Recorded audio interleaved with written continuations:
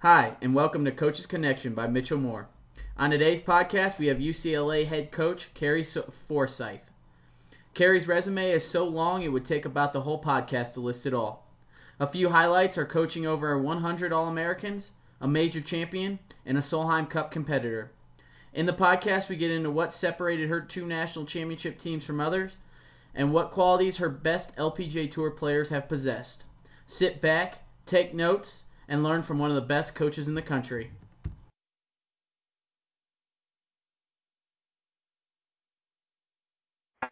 Things are pretty crazy right now, huh? Been about a week since the coronavirus stuff shut down the NCAA spring season. So sad on the note of the student athletes and the coaches. How's that week been for you? Well, it's definitely been very different. We go from being so busy and so many plans and so many things going on to sort of shut down, especially here in California. We're pretty much quarantining. Everybody's supposed to stay home as much as possible. And all of my athletes have now gone home with the start of, the spring quarter is going completely online. So it's been a dramatic change in a very, very short time. And it's just been challenging to kind of wrap my brain around what's going on. Yeah, it's a crazy time in this world, and I know we had to delay our call a little bit for your because you've become a homeschool teacher now, right? So went from a coach to a teacher really fast. What grade are your kids in? Well, I've got two seventh graders and one sixth grader, and I feel very fortunate. Our district has done a great job of their classes online. They have, they've even had some live time with their teachers, and it's been pretty amazing what they were able to do in such a short period of time to try to transition into this online schooling world. But as a parent, again, not a parent that's not used to being home all the time, it's definitely been a transition, and I'm trying to enjoy it. Absolutely. And some levels I am, and some levels I'm not. But it is great to actually spend some quality time with my kids. I will say that. Yeah, absolutely, and a fun age to be spending quality time with your kids too. So that's awesome. Now getting more into our podcast, going into the coaching side of things. You've been at UCLA now for 21 years. I believe this was your 21st year, correct? That is correct, yes. Yeah. It's my 21st year at UCLA and my 24th year as a head coach overall. Yeah, and she was at Cal State Northridge before UCLA, and really revamped that program too. And I believe you moved up in the Golf Stat rankings like 45 or 50 spots in 2 years, I think is what I read. So pretty impressive. And the first question I ask all my coaches I have on, what are the foundations you built your program on, both at Cal State Northridge and UCLA? And being at different schools, were those different foundations for each school? Yes, actually, I would say in essence they were. When I took over I actually restarted at Cal State Northridge, they had not had a women's golf program for something like 20 years, and then they were bringing it back, and so I was starting from scratch there, and that was really just about finding warm bodies that could swing a club, and then really trying to develop them. Some of them just, even basic skills at that time. We were not a strong team, but we were able to develop fairly quickly. And so a lot of the emphasis there was on really just developing the basics. Some of it just, teaching the game to some of our early players. They just weren't super experienced. They weren't very high level players at that time. But anything, any improvements we can make was going to, improve our bottom line, which fortunately, within a couple of years, we were able to actually get in a couple of stronger players and grow the program that way. So that was really great. UCLA was different. I came into UCLA and it had been an extremely strong program. It was my alma mater. I played there, and we'd won a national championship, but they'd been in a few years of a down cycle. They hadn't qualified for the national championship since the format had gone to regionals. So prior to that, the way that you made the national championship is simply based on ranking. And that was, of course, it's a very skewed way of doing it because you always get ranked higher the stronger the field you play in. And then the NC2A had transitioned into having a regional qualifier where you had to go through regionals to make it. And, for 4 years in a row, the UCLA Bruins had not made it since the minute it transitioned. So, I was coming into that situation with there was some pretty high level players on the team, but they were very defeated, I think, in their sense of, their ability to accomplish much on the national level. And so, the focus there with the returning players was really just to kind of change their attitude about the program, about practice, about, getting back into what it means to be a Bruin.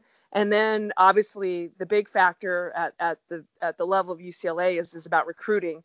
And so I spent, a huge portion of my time especially in the early years, just recruiting. I mean, it was everything. Yeah. And, so that starting off in both programs is just kind of we were just in different places, it's an interesting, journey to think back upon it. But I would say, those were the two main differences at the start. Yeah, that's very interesting. And it's crazy the difference of, being at different programs, how different that can be. And you talked about recruiting. And at UCLA, what were you looking to recruit when you were starting off? You were getting to pretty much build your program. Obviously, a lot of pressure on you to build a good program at UCLA. You guys are pretty much expected to win a national championship every year, or at least be close. And what kind of players were you looking to recruit then, and have those players changed at all? Well, back in the beginning, I still remember my job interview, and I was in a room with. At the time, we had a recruiting coordinator at UCLA, and he worked with all the programs. And the guy was like a walking computer. I mean, he knew every athlete across the country. It was amazing. But I sat down with him and he said, "Who are your top 5 recruits right now?" Off the top of my head. And I'm thinking, oh my gosh, I don't know. I'm recruiting at Northridge. I'm not going to get the top 5. Yeah. Exactly. I definitely wasn't even focused on that, but I had done my homework. So I had a list of who I thought were the best, players with a specific focus on California. And I read off my list and went down, boom, boom, boom. And so when I went out into the recruiting world, I made my first few phone calls to those top players. And it was like, yeah, no, I want to go here, or I'm going there, or not one of them.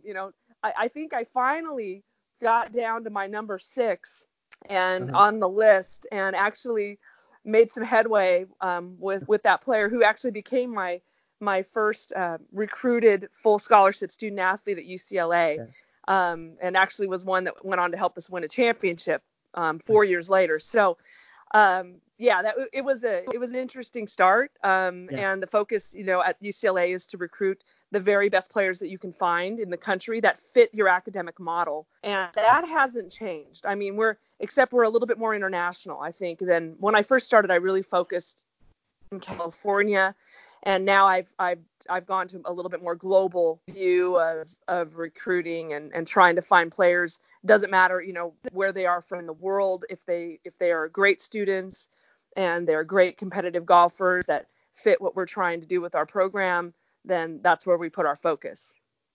Yeah, that's awesome. That's a great answer. Thank you. And you talked about UCLA hadn't been to an NCAA championship for 4 years before you took over.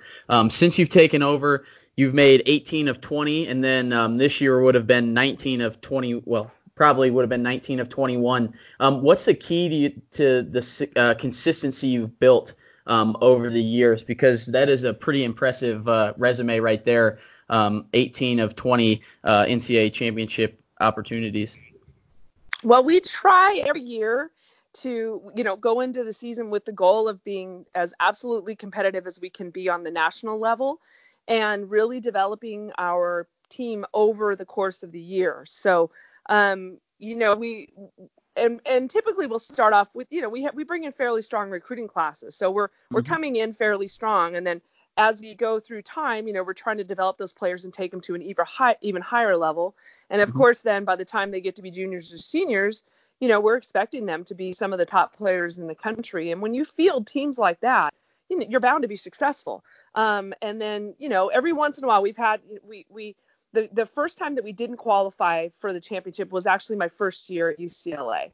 And we just, we had a good team, but we just didn't get it done in the end. And again, we were in the midst of a culture change at that time. And then the last time we didn't make it was just a couple of years ago when we lost our best player to the LPGA Tour. And we were really sort of just, we had good players, but there was just a little bit of insecurity, I think, within the group that, we kind of knew at any given time we could have some bad rounds because we'd been proving that throughout the year.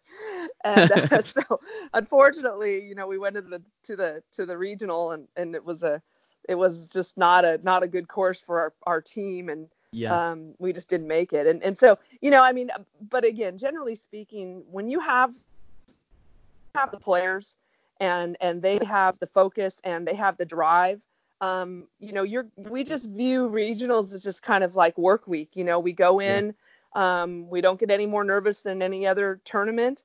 If you've been finishing in the top, top 5, of the events you're playing in, there's no reason to think that you wouldn't be able to do that at a regional. And so, I've tried to take a very sort of low key, kind of view of regionals instead of getting really nervous and hyped up about it. And, oh my God, if we don't make it, that's just not the way we focus on it. We just, it's work week. We just call it work week. We go in, we do the work that we've been doing all year. You should make it. Yeah. And you talked about development of players and making it a work week at regionals. So that probably means that you have a lot of competition in practice or things like that. How do you work on developing the players at practice, golf specifically? Is it different for every player? Do you guys do mostly team practices and develop players that way? How does that work? Well, we use our stats a lot, statistics, and we really want to break down what each player, what part of their game really needs the focus. For some of them, it's a ball striking issue. So for some of them, we need to really get them focused on developing their swing and making their golf swing more consistent and better. And, those types of things. For a lot of them, it's putting and chipping and, we try to individualize it in that sense. If you've got somebody who's a really strong putter, we're going to have them continue to practice their putting, but we're going to find out where are they losing their shots, and then going to try to help them improve in those areas. So we've focused a lot on making sure that they have the shots that they need, all the shots around the greens. I've got a really great assistant and I've got a really great volunteer assistant, and we've done some really strong work, I think, with our players in helping them develop more shots around the green, the ability to recognize lies and get the ball up and down. And we try to take a teaching approach to it in that sense. Like we want them to learn something and become a better player because of it. But again, it's also very, very individualized. And then, competitively, I'm really big on the competition element of it. I'm a big believer in that you have to earn your spot. You're not just given a spot on the travel roster, no matter who you are, no matter what your record, because if you're good enough, you'll make it. And so we do a lot of qualifying.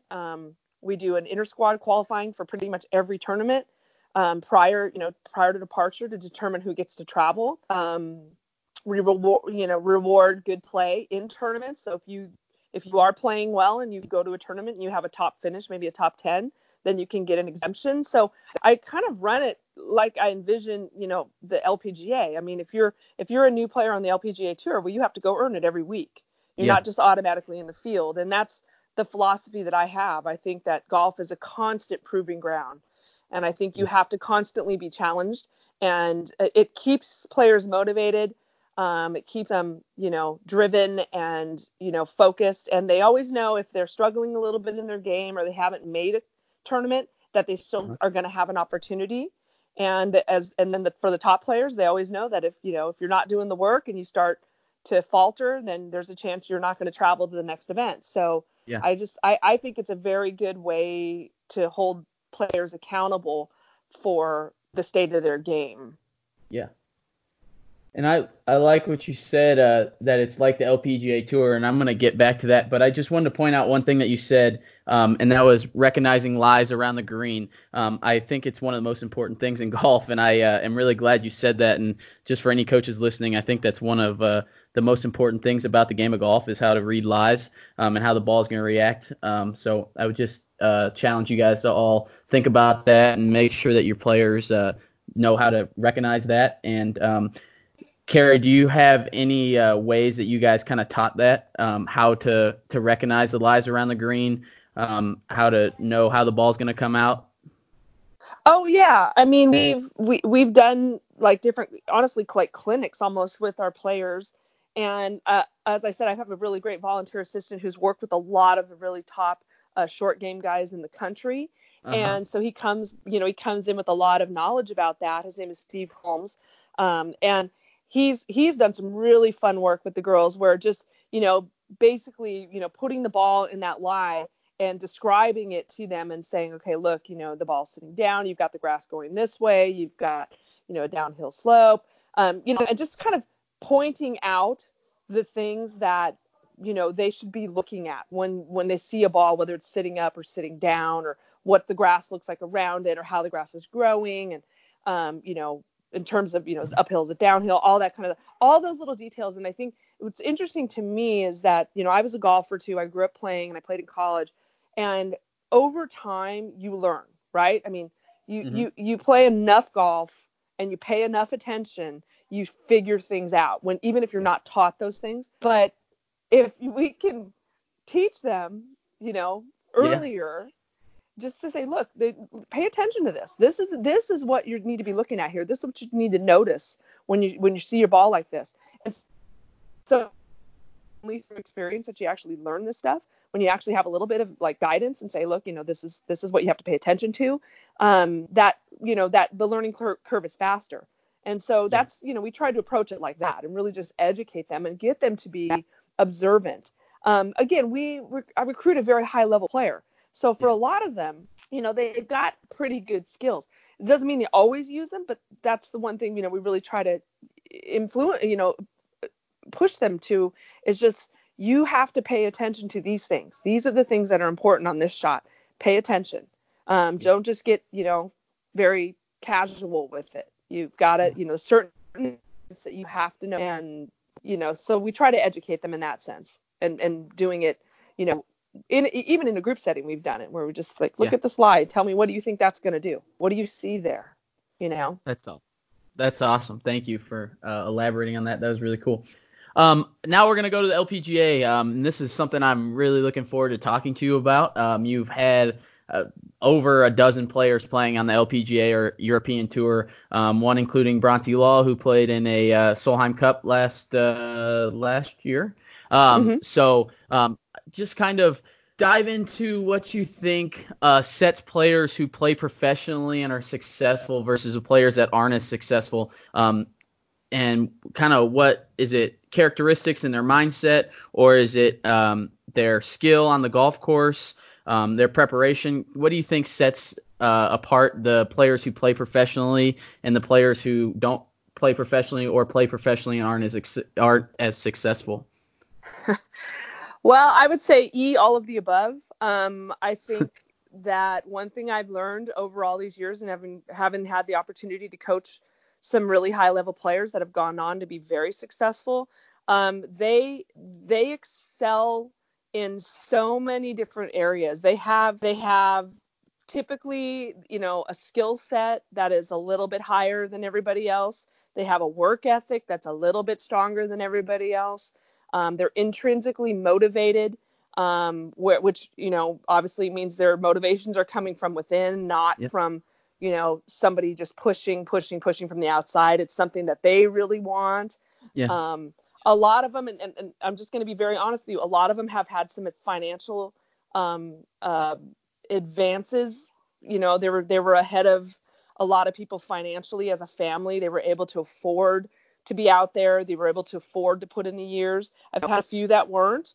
But for those players, their work ethic and their desire and their ability to just continue at it and be tenacious made up for the fact that maybe they didn't have the financial backing. So I just believe there's a lot of factors that go into it, and there isn't one perfect formula, but I think that, you have to have some pretty high skills that you continue to develop in your college years and into your sometimes even into your early pro years. They haven't necessarily developed every element of their game. Even when they leave college, they still have developing to do, and I think that's true of so many players out there. Even the players that turn pro without college or go out on the pros early. I mean, they're still not fully developed. There's still things they have to learn. There's a lot to learn.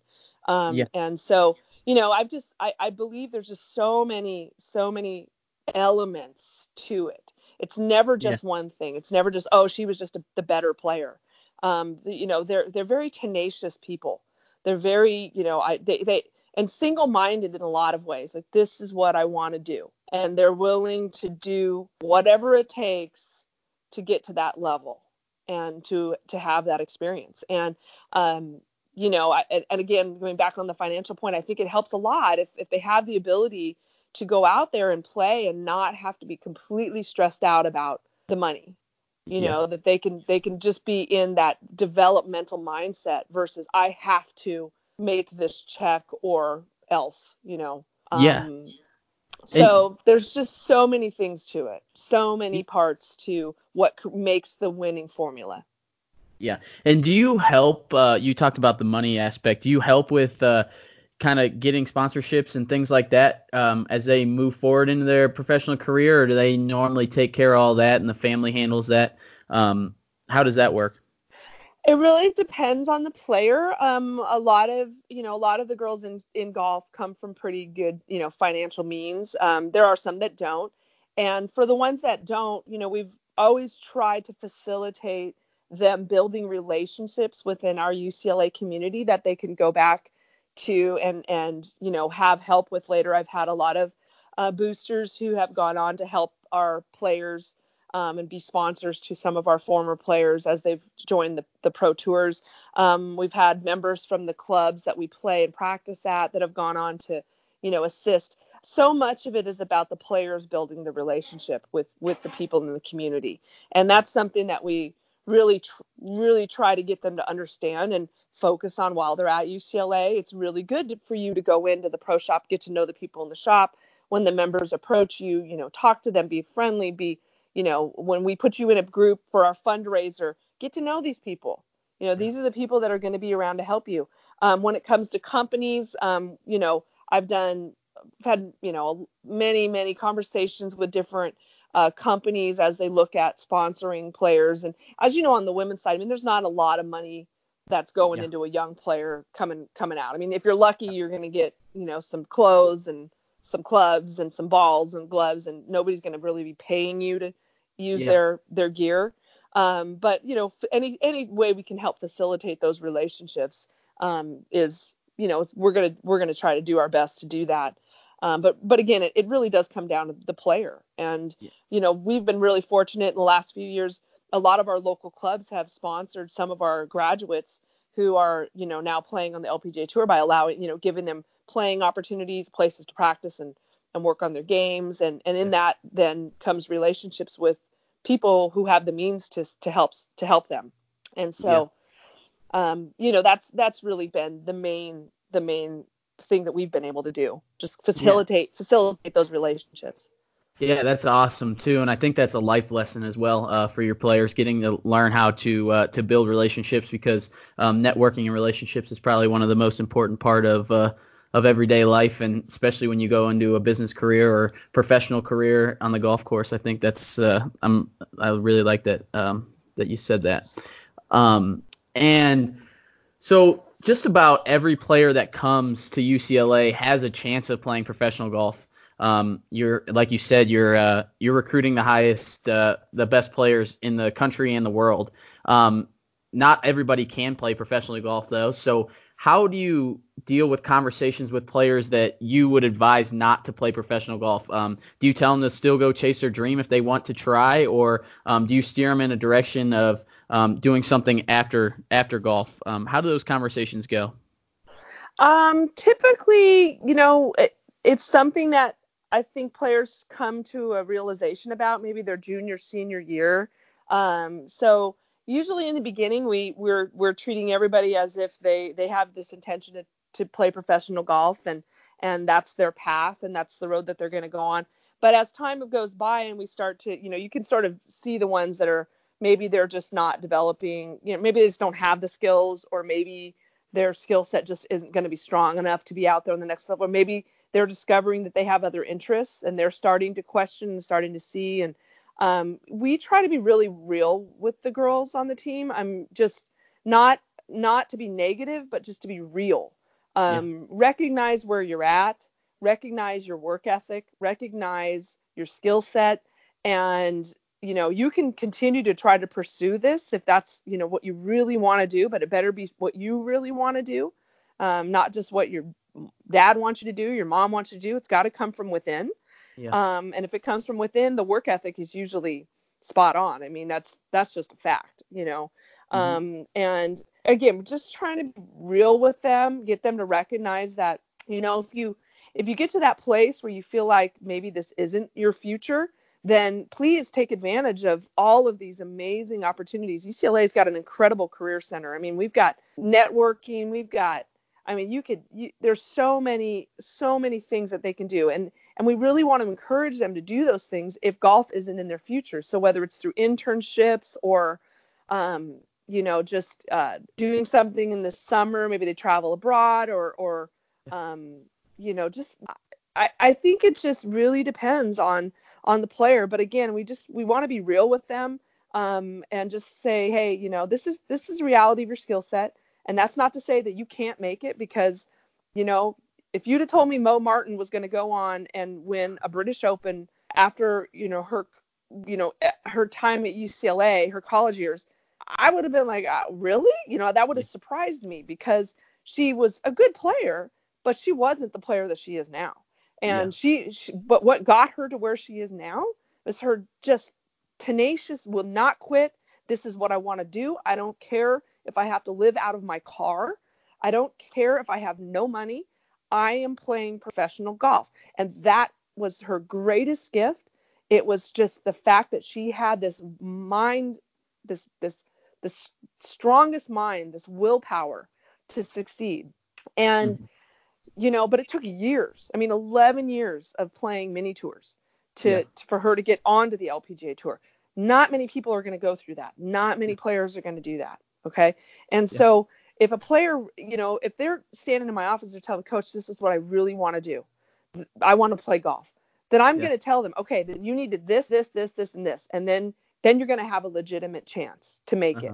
But if they're in there and they're just, after spending so much time with them, the ones who mean it and the ones who are just going through the motions because, they think they're supposed to, or this is the natural next step or whatever. Yeah. And, for those players, I'm going to encourage them to do other things too. Keep your options open. Pursue this, but keep your options open. And look at doing some other things throughout this process, so that if you get to that place 2 years from now, 3 years from now, and you're not making it, that you have another path. Yeah. That's a great story about Mo Martin and 11 years on the mini tours. That's that's pretty crazy, but it all worked out for the best, I guess, huh? Oh, it did. Obviously she's done fantastic, but again, that's a rare trait for somebody to spend that long pursuing it and not have really. She didn't have the means to do it. She did get some sponsorships from some members at a local club, but she was living hand to mouth, and that's not too many people not too many young women are willing to do that. Yeah, definitely. And so kind of changing course here, as I was going, you've won 2 national championships, and truly your resume is incredibly impressive. I was going down through it, and it was kind of like you remember when Tiger Woods, they were reading his name at the one of the tournaments, and they were going down through all his wins, and then Phil Mickelson was like, "Oh man, you've done all that," and that's kind of what I was thinking about when I was reading everything you've done. But two of your biggest accomplishments, I'm guessing, is winning national championship 2 times. Do those teams have certain characteristics that are different from the other teams that you've coached that haven't won a national championship? Were they your most talented teams? Or was it a different characteristic kind of bonding together as a team? How did that look as far as those 2 teams? Do those stick out to you as different teams that had different characteristics? It's interesting to think about those 2 teams that we've won with. I can tell you they were not our 2 strongest teams of all time. I think there had been years in between those wins where we had probably, in my mind, the best team in the country on paper. Mm-hmm. But what these 2 teams, the teams that we did win with, they had in common, they were really, really a bonded group. They were very close as a team, very supportive of each other as teammates, and they were on the upward spiral. So we were spiraling up in both of those years where we won championships. In 2004, when we started that we call the championship segment. Our fall had been a little up and down. We had a big team. We had a lot of roster changes. In the beginning, we had a pretty large team that year actually, and so we were, the roster was changing a lot. But once we got some continuity as we were coming in the spring and we started to win, we were winning tournaments. We were mm-hmm. Every time we were teeing it up, we were playing well. We were seeing players that had been, mediocre 5-6 players becoming really solid 4-5 players.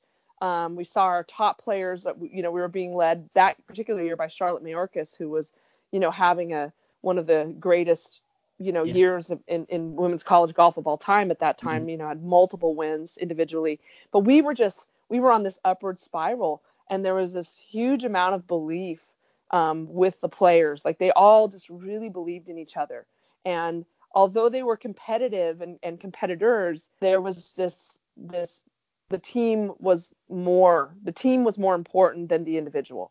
The team was the power, and I really felt that in that year. And then again in 2011, that was a similarity. 2011, our team that won, we were a really good team, but we'd had our wins but we were spiraling upward as a team again.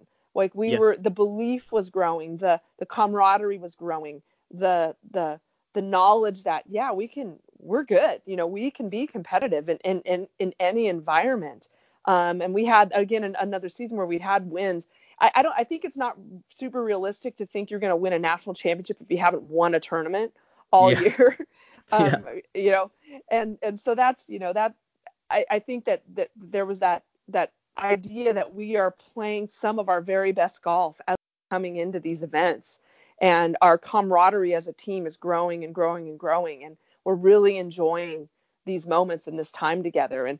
And so those were the similarities between those teams. And again, I've had better teams on paper for sure, but for whatever reason weren't quite able to get over that hump, whether it was team spirit or just we're not clicking at the same time, and just there's just so many little subtleties in peaking at that right moment. But it was definitely those years where those teams, they stand out to me in my mind just because I remember the camaraderie and the us before me type of mentality. And that's what partly too what makes this year so disappointing for me right now emotionally is just I felt like this team that I have this year was one of those teams. We weren't number one, but we were definitely moving in that direction. We were spiraling up, starting to play some really good golf, and then this happened, and poof, there we go. It's tough. It's tough for a lot of teams, and it's definitely tough when you're starting to play your best golf of the year too. So I feel for you there. You said that the team was more important than the individual for those teams that won. If you don't mind getting into that, was there a way you developed that on the team, or did it come mostly from the players on the team, or did you kind of facilitate how to some team bonding activities, or how do you think that happened with those teams?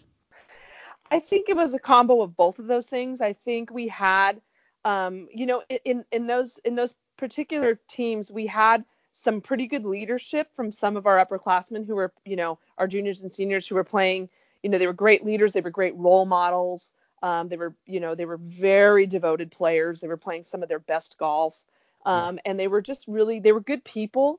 They were just good people. They were solid humans. And so that, that sets a tone for everything. We always do team building. We always do, try to, do things to help the team bond. But certain personalities, are just not gonna go with that. And I mean, and some of that, and speaking very frankly, I mean, some of the very best players are not, team players. They're not. Because golf is an individual sport. And so you can have some extremely highly talented players who just can't function on a team because they can't make it. It's always going to be just about them. And that's something that, as you recruit at this level and you coach at this level, that's something, I mean, I feel like it's a lesson I have to learn over and over and over. Sometimes you just recruit a player because they're just awesome, they're an awesome player and you're impressed with their physical talent. And, but you get them in a team and it's like, they're not always the best thing for the team. And, I think every coach makes those, I don't want to call them mistakes, but they're moments when you have to go back and reflect and recognize, okay, I know this, golf is not a team sport per se, but we're playing it as a team. And those traits are going to be important and valuable. Getting along with people, being supportive of people when they're struggling. So yeah, it's I'm going off track here, but no, that's I awesome. think that's just something that, I don't know. Sometimes you just get so wrapped up in somebody's talent and you're just like, God, this is just a great player. And maybe you forget, like, well, yeah, but they're going to be on a team and they're not a good team player, or they're just not going to bring that type of environment. And so I'm trying very hard to infuse more of that into my recruiting, and maybe I'll step past the number 1 and take the number 5 player on that list, because that's actually the better person for us in our environment, in the environment that we as coaches can also thrive in and enjoy. Yeah. And, I don't think that shouldn't be sacrificed. I think I have sacrificed it over some seasons. I don't think it's something I want to sacrifice anymore as a coach moving forward. I think that I really want to recruit the whole person and not just the great golfer. Yeah. Yeah, and we're one of the only sports that doesn't get to see the player compete as a team on a team either, which is you're pretty much, like you said, recruiting an individual to come into a team sport, which is kind of different from any other sport where you're seeing, obviously in basketball, it's a team sport from the minute they start playing to college level. So it's interesting dynamic when it comes to recruiting in college golf.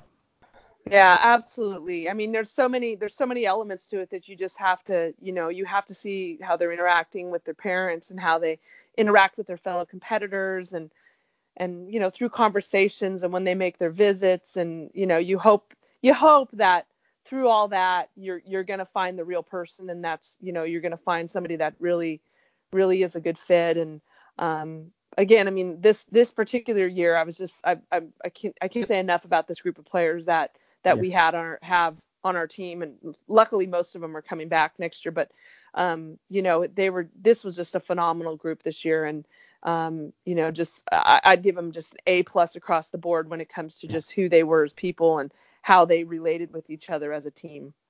That's awesome, and that helps your coaching too, I'm sure. So that's great, and it's been awesome learning from you so far. I have a couple more questions. You have about 5 to 10 more minutes for me?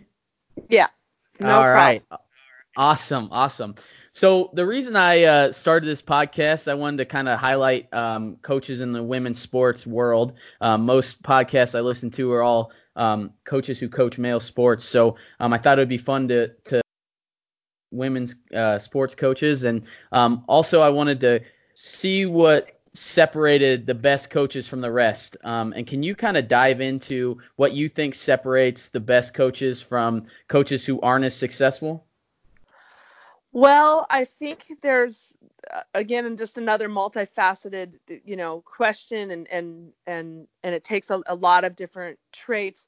I believe that the best coaches, you need to come from a foundation of knowledge. You need to be a constant learner, and having the desire to learn and having the desire to grow as a coach. It's the same thing I would expect in my players. I want my players to have the desire to learn and have the desire to grow. And I think that if you come into this business thinking that you have all the answers and you are, your way or the highway type of mentality, I don't know if that's a recipe for success, especially dealing with the modern athlete. I think you have to have some flexibility. I think you have to have, not in your like your core beliefs, but just to recognize that, we're getting new knowledge about the game, about the sport all the time. And you need to be open to that. You need to recognize that maybe what I was taught when I was growing up playing golf isn't right, isn't correct, could be taught better, could be understood easier to, there's so many things that you can learn and grow from. And that's one of the greatest parts about this job, is that it's just a constant ability to learn something new. And so I think that that's important. I think you have to have that sort of growth mindset versus just like, this is it, my very fixed traits, and this is how it should be.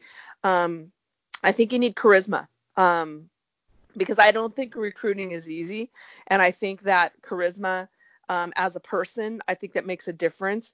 Yeah, so much of it can be about the scholarship and the money or whatever, but at the end of the day, you have to be able to sit in a room and convince a parent and a student that their best path lies with you and not another coach who maybe on paper is just as good or better. They have to really see that and see the kind of person that you are. And at least for me, because I think the relationship is really important. I think that the coach player relationship is very important.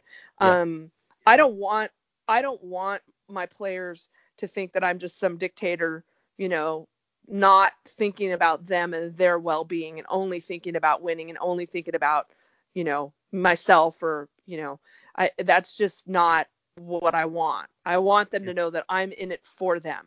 And I think that that's important. And I think, you need to be able to develop your players. You need to be able to have a relationship with them that you can help them become better people, better golfers, better students. And that takes the ability to communicate. So I think communication is important. I think you have to be able to earn their respect and their trust. And I think that, a lot of just the way that you live and your actions and how you deal with them and the perception of fairness is very important. I really believe that. I think that the greatest coaches, that they are able to foster these environments where they believe that, the coach is on their side. And even if they're not making the lineup, it's not because, the coach doesn't like them or isn't going to pick them. It's because, they need to go earn it. They need to work harder and they need to earn it. And that's been explained and it's been laid out for them. This is what you need to do. And this is how you can get better. And, these are my views. There's been some really successful coaches that I wouldn't send my own child to go play for. But they've been successful. So they have a different view of it and a different formula. But I don't know. For me, success isn't just about only winning national championships. I feel like that's a product of something, deeper. Yeah. That's an awesome answer. Thank you. And that was what I was going to ask also, is what you see as successful in your coaching career. So that kind of answered that. And you were talking about learning. Do you listen to read books or listen to podcasts? I know you listen to Coach's Connection every time a new episode comes out, but other than that, do you I do now. Do you listen to any podcasts or books that you think coaches can read to improve their knowledge when it comes to golf or coaching or just life in general? Well, funny because a lot of the podcasts that I've listened to have been more about parenting versus coaching. I've listened to a lot of parenting podcasts, and just like any parent, you're trying to figure things out. But I do actually have been able to apply a lot of the stuff that I've learned on the parenting podcast to coaching, because there is some crossover there for sure. Definitely. I love reading. I'm a big reader, so I've read a lot of the great books. I just finished, you probably heard some of my verbiage, and just the book Mindset, I think, is a fantastic book. I've read, a lot of John Gordon's books on, motivation and team. And I'm more of a reader than I am a podcast person. I just love to read. I mean, there's so much stuff out there, so many great books, and just so much knowledge. If you're just willing to get after it a little bit, you can just learn so much and learn, figure out how to apply it. Everybody's got their own style, and one style isn't right or wrong or better or worse or anything. It's just you have to have your own style. You have to know what it is, what your style is, where's your comfort zone in coaching. Who are you as a coach? And that takes time. I'm a very different coach now than I was when I started, for sure. Completely. You can ask any of my players in my early years who I coached. I'm definitely way different than I was back then. And I put a priority on different things than I did back then. And, it's just evolution, and you have to be able to evolve towards something. And so, but a lot of that has to do, again, like with education and learning, and also just having a sense of like who you are as a person. And when I started coaching, I was very young.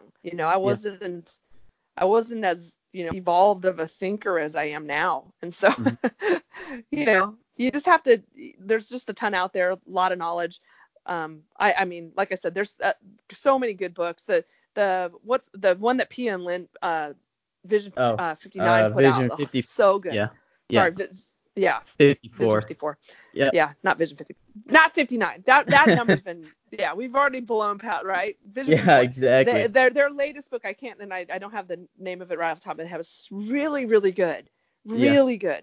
In terms of the think box and the play box. Things that I learned a long time ago, but I didn't, and I think they evolved to this too, where coming to that realization that when you're in the play box, needs to be a sensory experience, and that changed so much about the messaging that, I was given to our athletes, and even the way that I used to play. I mean, I was always standing over the ball thinking, okay, I got to do this, don't do that, Exactly. And I don't know. So again, I mean, there's just so much good stuff out there. And I think if you just are interested in learning, you can, and read things that maybe you wouldn't necessarily, you may not buy into that completely, but at least then you've heard a different opinion and another side, and, Yeah. Well, it's been awesome having you on the podcast. I really appreciate you coming on. I'm sure everybody that's going to listen can hear, why you've been so successful. I have a page and a half full of notes already, just from listening to you, and I haven't even dug deep into it. So it's been such a pleasure getting on, and I appreciate you helping a young coach and myself learn to be better. And we look forward to next year and seeing your team improve and hopefully playing well the entire year. Thanks, Mitchell. I really appreciate it, and I'll look forward to being a regular listener. Awesome. Thanks, Carrie. You have a great one. All right. You too. All right. Bye.